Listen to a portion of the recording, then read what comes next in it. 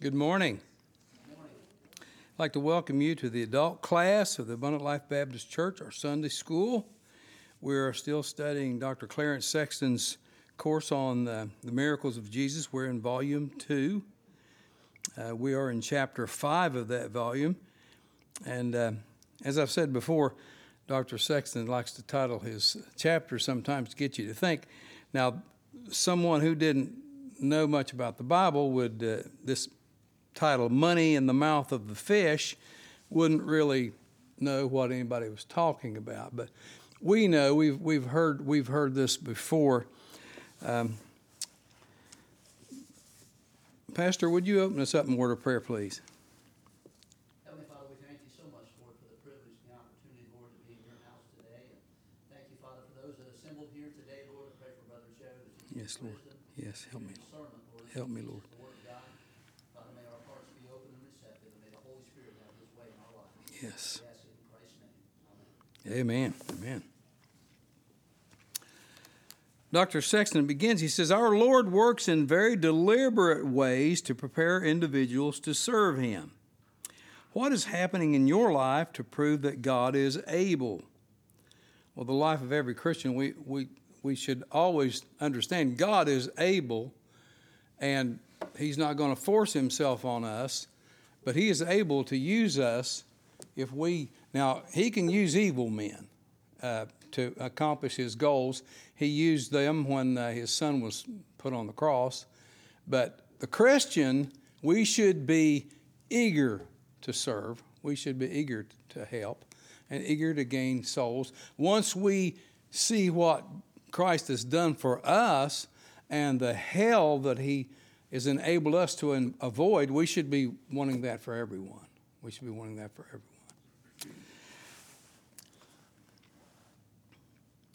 As we look at the miracle, we see in context that the Lord has been working in the life of Peter. Peter needed a lot of work, you know that? In Matthew chapter 16, we read of Peter's great confession. The Bible says in Matthew 16, verses 13 through 18, Matthew 16, verses 13 through 18, when Jesus came into the coast of Caesarea Philippi, he asked his disciples, saying, whom do men say that I, the Son of Man, am? And they said, some say that thou art John the Baptist, some Elias, and others Jeremiah, or one of the prophets. He said unto them, but whom say ye that I am? And Simon Peter answered and said, thou art the Christ, the Son of the living God. And Jesus answered and said unto him, blessed art thou, Simon Bar-Jonah, for flesh and blood hath not revealed it unto thee, but my Father which is in heaven. And I say also unto thee that thou art Peter, and upon this rock I will build my church, and the gates of hell shall not prevail against it. Let's pray. Heavenly Father, we thank you so much for the day, Lord. We thank you for the opportunity that we have to come unmolested into your house and to study from your word. We know there are many places in the world where it's not possible for those to do that, or when they do so in peril of their lives. We thank you for our country that has a lot of problems, but Lord, this is still the greatest country on earth. We just pray that, Father, you'd be with us.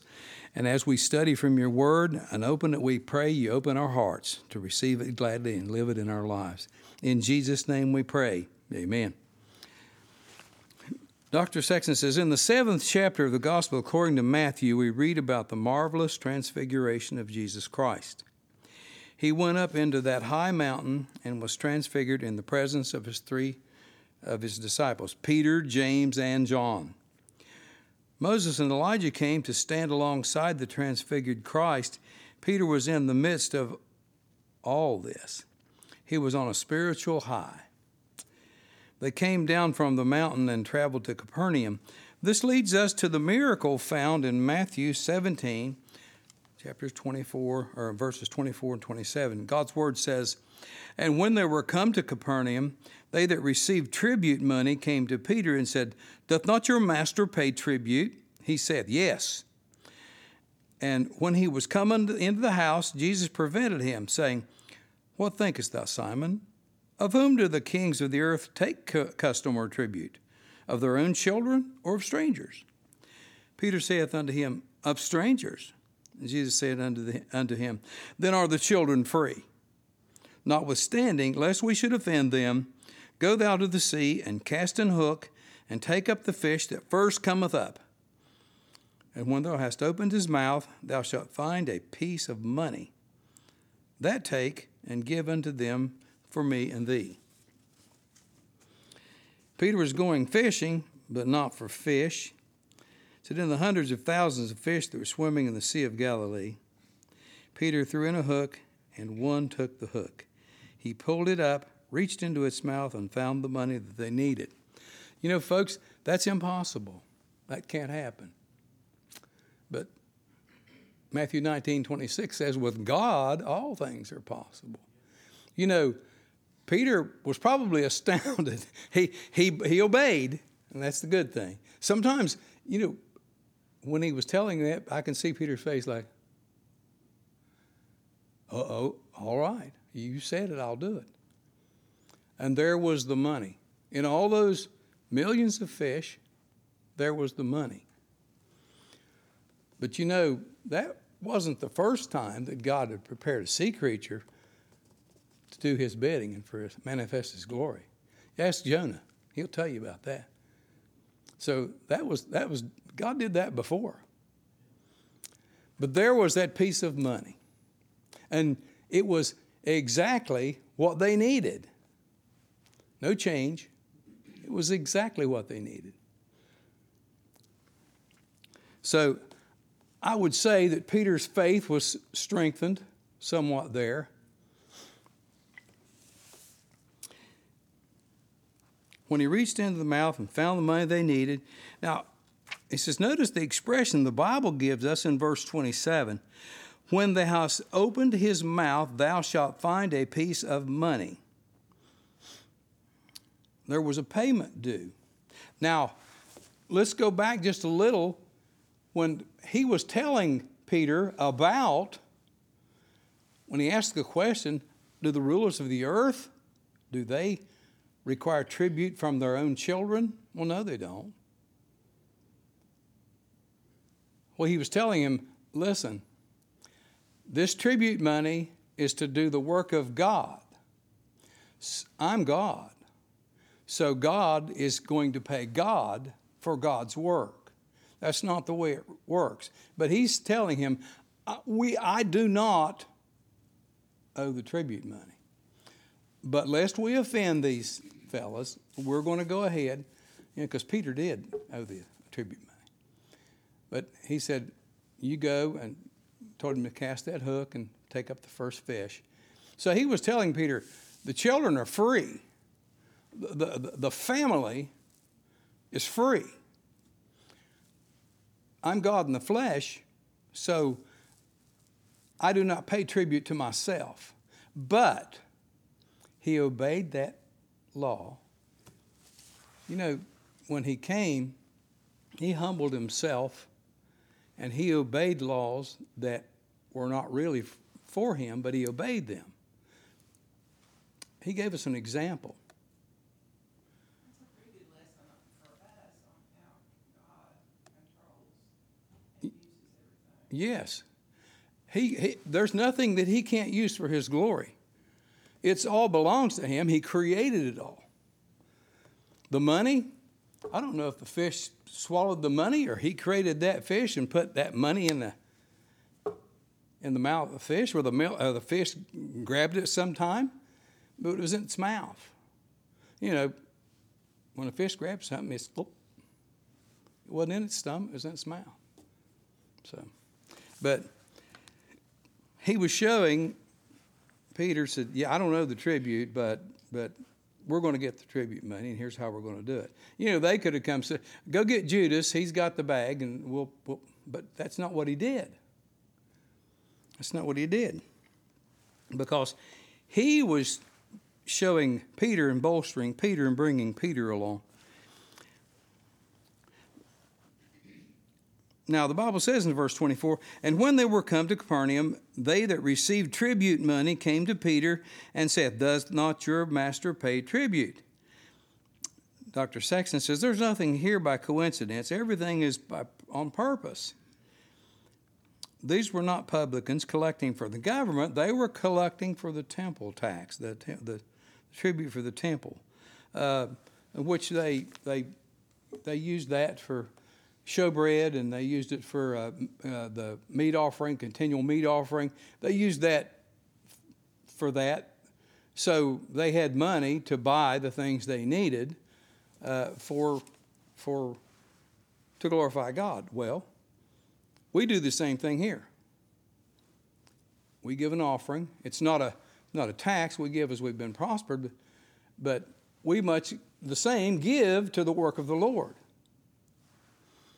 And we always need to remember it's all His anyway.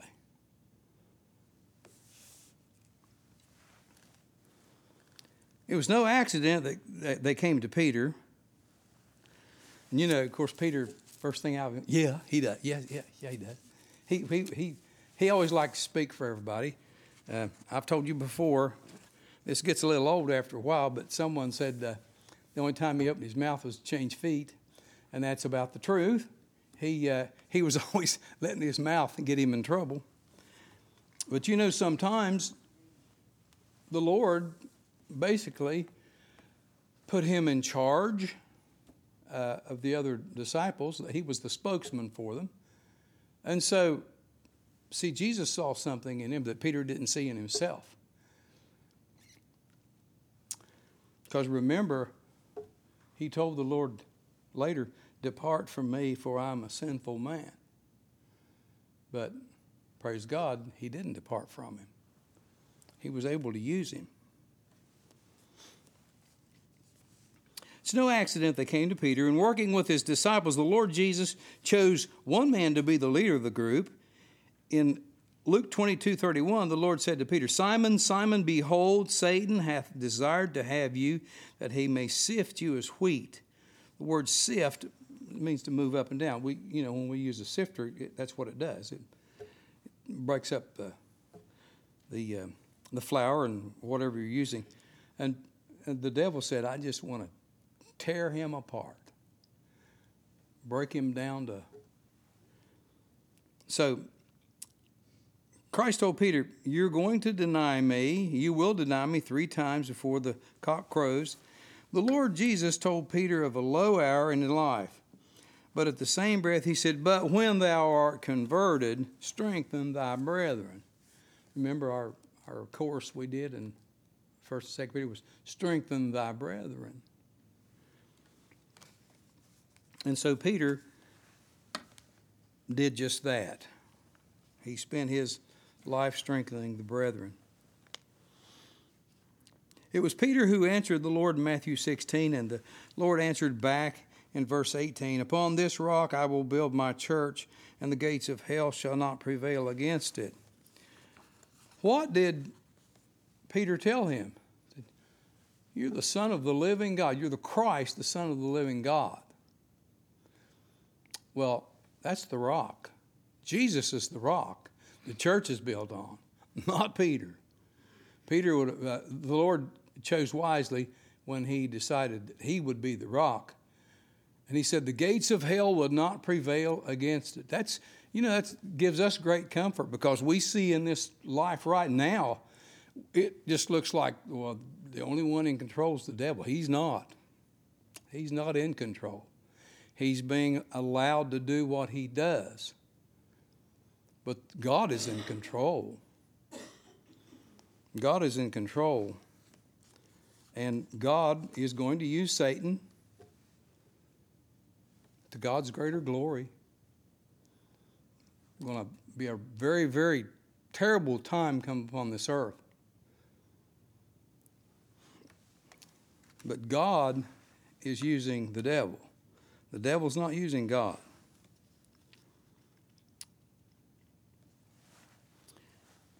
Peter was one of those disciples that was chosen to go and see the miracle performed on the daughter of Jairus, while the others stood outside. Peter, James, and John were the 3 that went up into the high mountain when the Lord Jesus was transfigured. Peter saw Christ and his likeness, his transfigured likeness. That's what we're going to see when he comes back. We're not going to see the lamb, we're going to see the lion.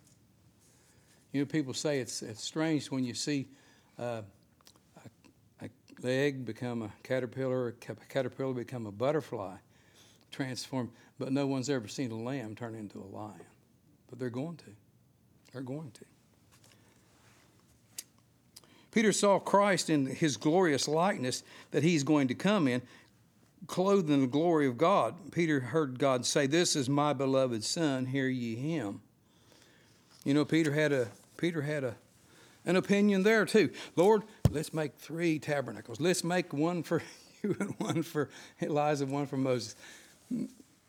What'd God say? You don't need, this is my son. You listen to him. You listen to him. Peter heard the voice, and yet still he denied Jesus. So, you know, sometimes we think we're weak-willed, and sometimes we can look at that example. Peter went on to be a great apostle, speaking the word of God. And yet, he was still human. He was full of the Holy Ghost after Pentecost. He was still human. Even after he was full of the Holy Ghost, he withdrew himself from Gentile Christians, wouldn't eat with them, because he was a little bit afraid of what the others would say. So when we fall, when we slip, God has in his word, this, you're human, this will happen. But he used another apostle, Paul, to say, Peter, you're wrong. He said, he withstood him to the face. And I would say to that, if Peter was the first pope, when's the first time you ever saw a bishop upbraid the pope? Don't happen, folks. Peter was a man. He was chosen to lead those disciples at a time. But he wasn't a pope. He was an apostle. Every adult Jew was to give tribute money for the support of the work of the Lord, in particular for the work of the tabernacle and for keeping the tabernacle as it should be. This was in the Old Testament. Let's see, in Exodus 30, verse 11 through 16, the Bible says, "And the Lord spake unto Moses, saying, When thou takest the sum of the children of Israel after their number, then shall they give every man a ransom for his soul unto the Lord." Notice the expression, Dr. Sexton says, every man a ransom for his soul unto the Lord. This money represented something. It was a picture of something. The Bible says, when thou numberest them, that there be no plague amongst them, when thou numberest them, they shall give every one that passeth among them that are numbered half a shekel after the shekel of the sanctuary. A shekel is 20 gerahs. That's great because I don't know any of that money. And half shekel shall be the offering of the Lord. Every one that passed among them that are numbered from 20 years old and above shall give an offering unto the Lord. You see, the Lord made a great distinction about numbering the children of Israel. When he said to number them, you numbered them. And when he said, don't number them, you didn't number them. King David found that out the hard way. You know, we think, well, why in the world would it be wrong just to know how many people you got? When a king starts numbering his people, he starts numbering his soldiers and numbering his horses and numbering his chariots. Who is he depending on? He's not depending on the Lord. He's depending on the strength of his own might. The Lord says, I'll fight the battle. You just obey. And if we could get that through our heads, the battles would be a lot easier for us. But we still want to. I think there's a song that said, "Sometimes when I'm weary, Satan wars with my soul," and it says, "To get my mind off the cross." Then I start fighting battles Christ has already won. In a war, Satan's already lost. And if we don't watch out, that's what happens. We start fighting battles that God says, I've already won this. You don't have to worry about that. You don't have to listen to him. So, yes, when we're tired, he'll come knocking. Sometimes after we've had a great victory, he'll come knocking. He said, now, boy, you did a great job there. You really came through. He's not complimenting you. He's trying to get you off the one who got you through it. And say, well, in your own strength and in your own might. We don't do anything in our own strength. There's nothing that God doesn't ordain. When we get through a trial, it's because God has helped us through it. The Bible says, 20 years old and above, God considered that the people were fully accountable for this tribute money at age 20. The rich shall not give more, and the poor shall not give less than half a shekel, when they give an offering unto the Lord to make an atonement for your souls. Note the expression, atonement for your souls. You know, you'd think, well, why shouldn't the rich, if they can afford it, give more?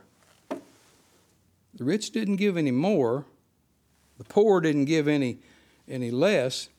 Their souls are equal in the eyes of God. A rich man's soul and a poor man's soul are the same in the eyes of God.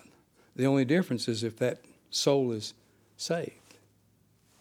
So, and God is the one who makes the rules. We need to always remember that.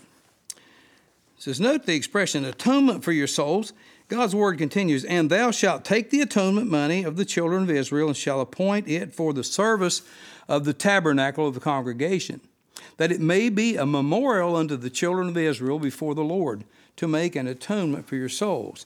Dr. Sexton goes on, he says, every adult Jew was to give tribute money for the support of the work of the Lord, in particular for the work of the tabernacle and for keeping the tabernacle as it should be. And we're talking about the Old Testament now. He said it was a substitute offering in this sense. It was given instead of going and doing work there. It was a representative offering. The atonement for your souls refers to the work of God done in the work of the tabernacle. Dr. Sexton says, let us look again in the book of Nehemiah. Chapter 10, 32 through 33. He says, remember that in the book of Exodus they had the tabernacle, and the offering was given for the work of the tabernacle. In the book of Nehemiah, they had gone from the tabernacle to the temple. Those returning from the exile were to give an offering for the work to be done in the temple. Nehemiah 10, verses 32 and 33 says, also we made ordinances for us to charge ourselves yearly with the third part of a shekel for the service of the house of our God, for the shewbread, for the continual meat offering, and for the continual burnt offering of the Sabbaths, of the new moons, for the set feasts, and for the holy things, and for the sin offerings to make an atonement for Israel, and for all the work of the house of our God. See, Nehemiah says, also we made ordinances for us. What were they doing? They were using the example that God had given. This is what you do. Put money in, you'll have money to do this work. So there was a payment due from all of the Jews 20 years old and older. It says this was not a civil payment. We understand Rome had nothing to do with this. This was to upkeep of the temple.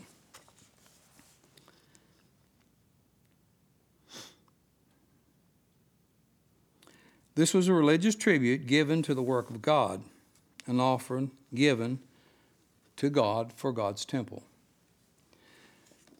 Dr. Sexton says, before coming back to our story, let us look at the book of Malachi, chapter 3. The Bible says in verse 1, behold, I will send my messenger, and he shall prepare the way before me, and the Lord whom you seek shall suddenly come to his temple. The Lord will come to his temple.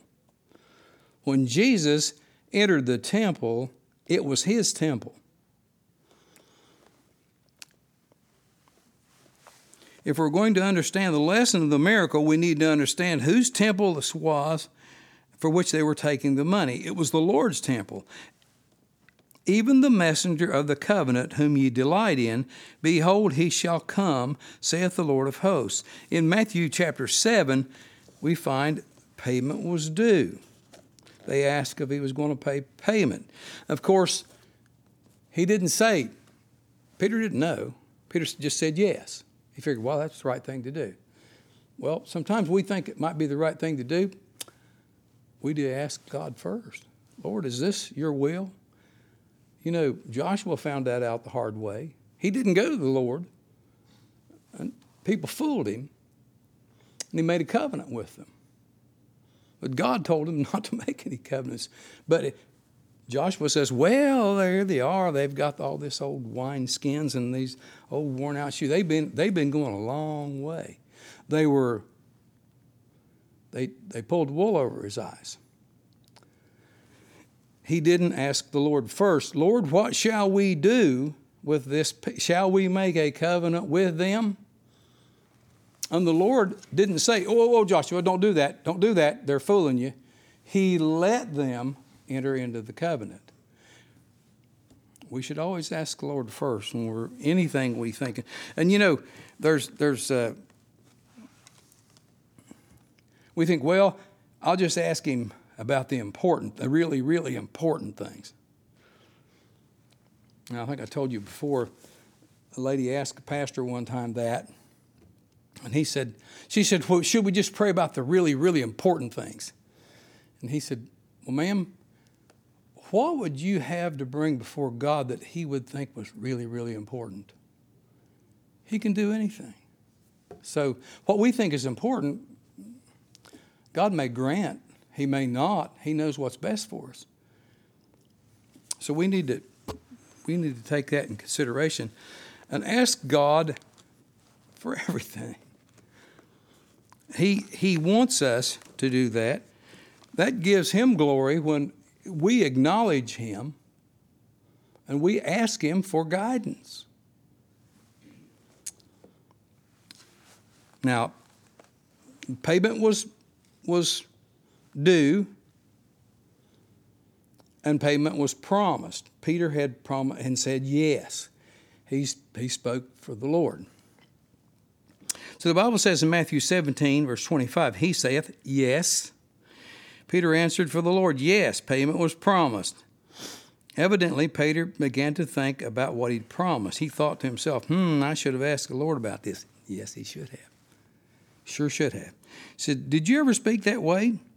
Peter remembered that Christ was in a house, and now he had to go to the house to explain to him what he had gotten the whole crowd into, because he'd already said yes. The Lord's going to do this. God was going to give money to God. Now, that's not normally how it works. It's all God's to start with. But you know, there's another miracle here. Well, Jesus, his total life was a miracle. Jesus was in the house. He didn't know physically. He didn't have to hear. He knew what was going on out there. Because immediately he asked Peter before he came to the house, he asked him the question about the rulers of the earth. So he told Peter, well, unless we offend them. So basically, he told Peter to go take a hook, catch a fish. So in essence, the Lord got Peter off the hook because he had already made a promise that he couldn't keep if the Lord had said no. So he just declared in Caesarea Philippi that the Lord Jesus was the Son of God and the temple was the Lord's. Now, as he had spoken, he knew that he had gotten ahead of the whole thing by saying, yes, God's going to give money to God. The Bible says, he saith yes, and when he was come into the house, Jesus prevented him. What does that mean?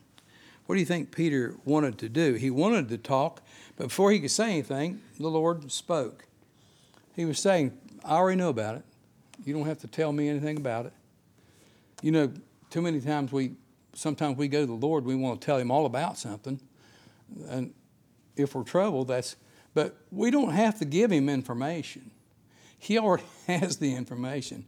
We just have to give him our heart. Tell him what, he already knows what we need.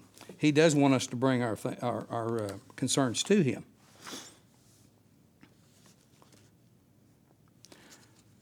I've said once before, or probably several times before, I'm bad about repeating myself. When God asks a question, he's never looking for information. He's looking for an accounting.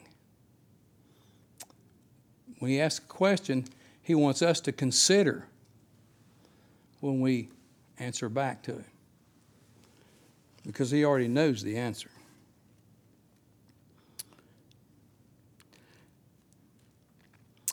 Christ prevented Peter. He said, "What thinkest thou, Simon? Of whom do the kings of the earth take custom or tribute? Of their own children or of strangers?" If you read this properly, the emphasis is on the earth. What do the earthly kings do? He said we should take note in this particular miracle is recorded only in the gospel according to Matthew, which is the gospel of the kingdom. The Lord Jesus made a comparison between the king of heaven and earth, the kings of the earth. So God is the king of heaven and earth. And he was making a distinction between God and the kings, the rulers. Well, what's the traditional way the rulers require tribute? Well, they don't require tribute from their children.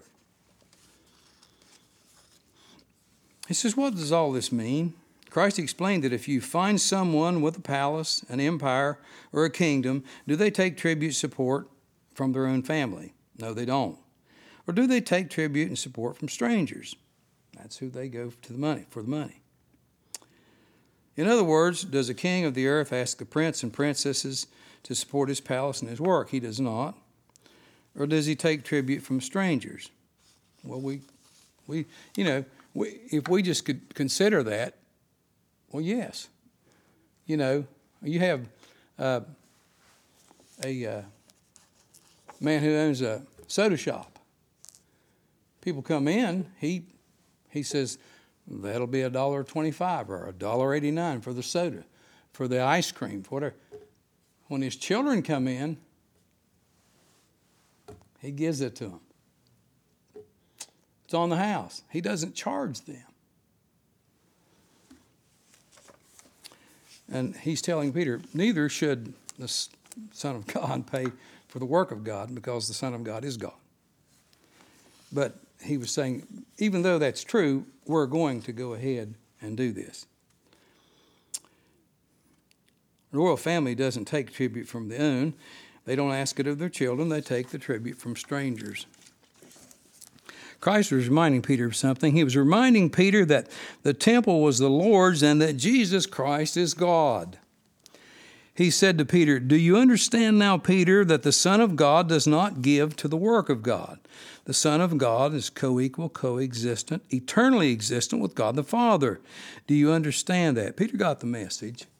And when he told him to go and hook the fish, and it turned out exactly what Jesus told him, he realized, again, he is the Son of God. He is God. Then the Lord said, "Notwithstanding, lest we should offend them, go thou to sea and cast a hook and take up the fish that first cometh up. And when thou hast opened his mouth, thou shalt find a piece of money. That take and give unto them for me and thee." Christ said, notwithstanding, lest we should offend them. He willingly submitted to the law, though he didn't have to. He was willing to humble himself in obedience to that law, though he did not have to do it because he was God. He's God. So the payment was made. He says, "Go thou," and Dr. Sexton says, I have Peter circled in the verse 24 in my Bible, and I have these two words, "Go thou," circled in verse 27, and I have a line between the two. Peter, go thou. It's important, it says, for people who desire the Lord to use them in a special way to realize that God deals with them in a special way. Dr. Sexton says, some of you are going through something at this moment, and you wonder why you're going through it. God wants to use you in a way that is out of the ordinary. He allows something in your life that He does not allow in just anyone's life, because He intends to do something with your life that He's not going to do with everyone else. Peter was allowed to see things that others do not see. Peter was allowed to do things that others do not do, because Christ literally chose Peter to be the next pastor of the disciples. You know, Christ was the leader, but Christ knew He wasn't going to be there in the flesh all the time.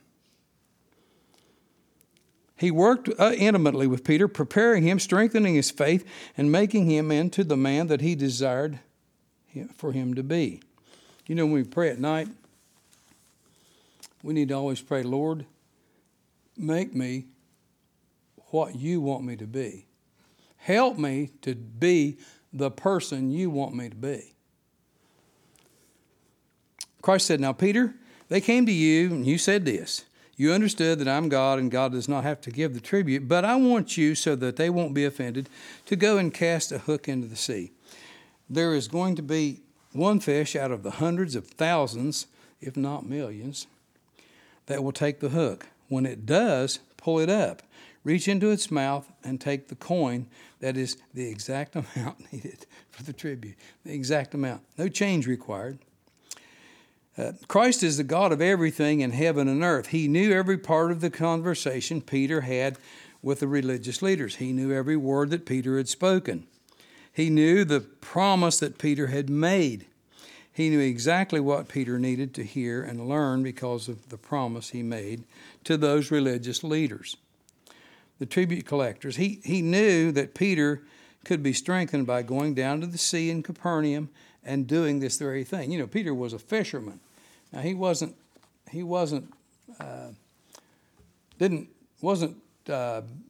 used to fishing with a hook.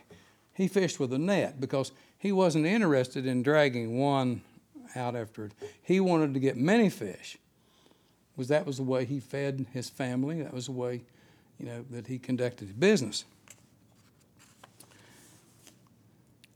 So that whole miracle is actually for Peter's benefit, to increase his faith. yeah, that's what it's for. It's to increase Peter's faith.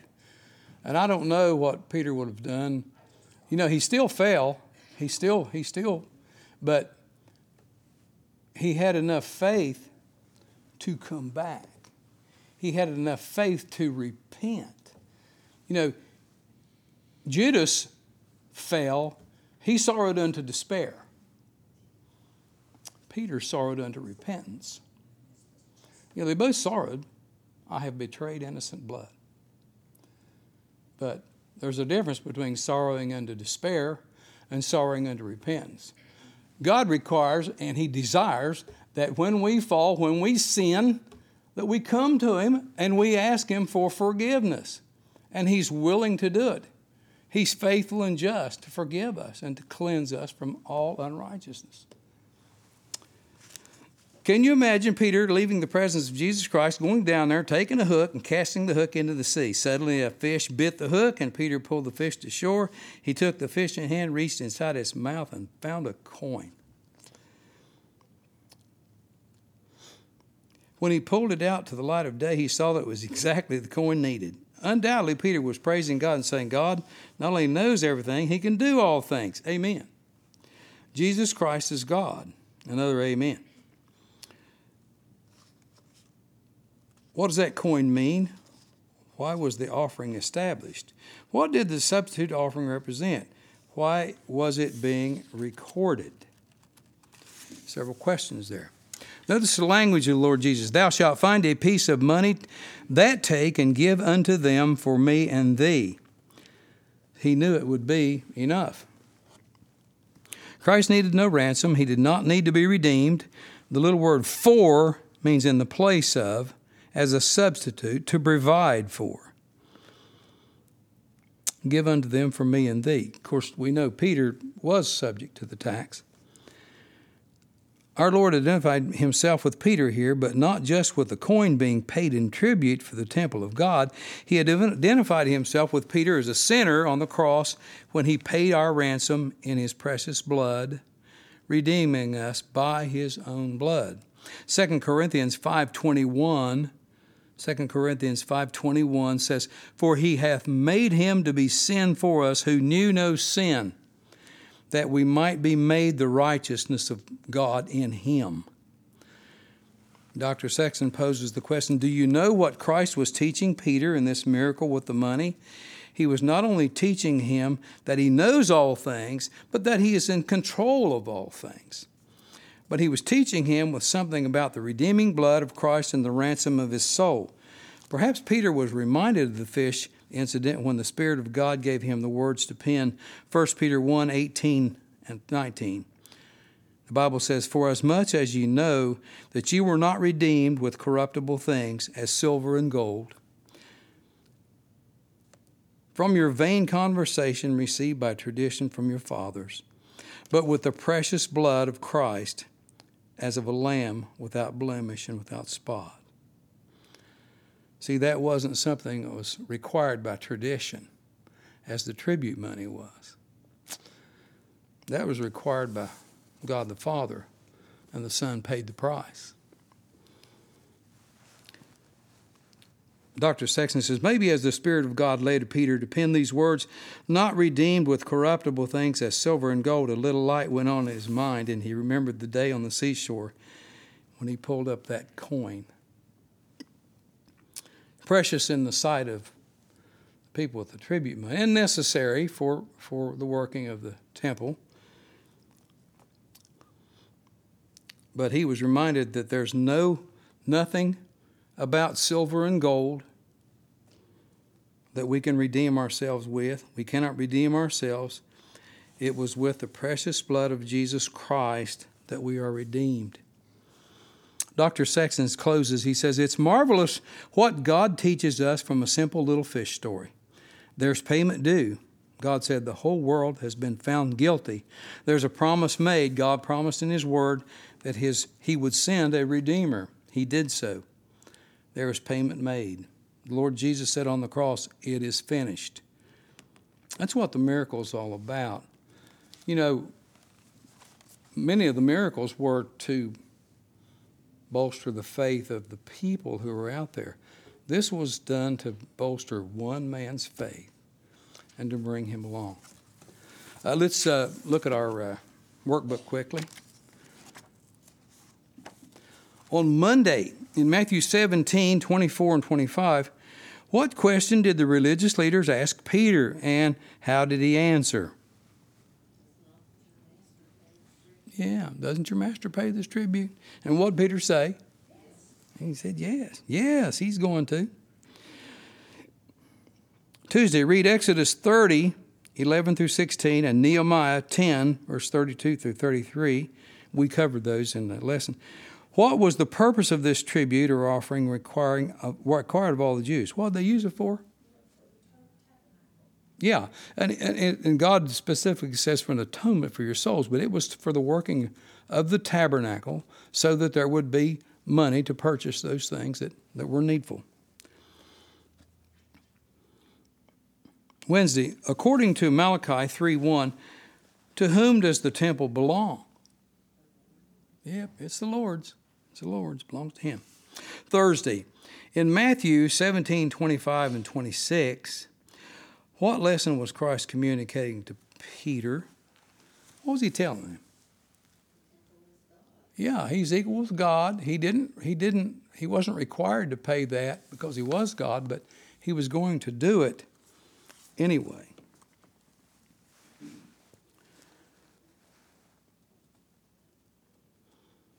On Friday, according to Matthew 17:27, Christ told Peter to pay the tribute for what reason? What did he say? Yeah, lest we offend them. Now, when it came to doctrine, Christ was not averse to offending them.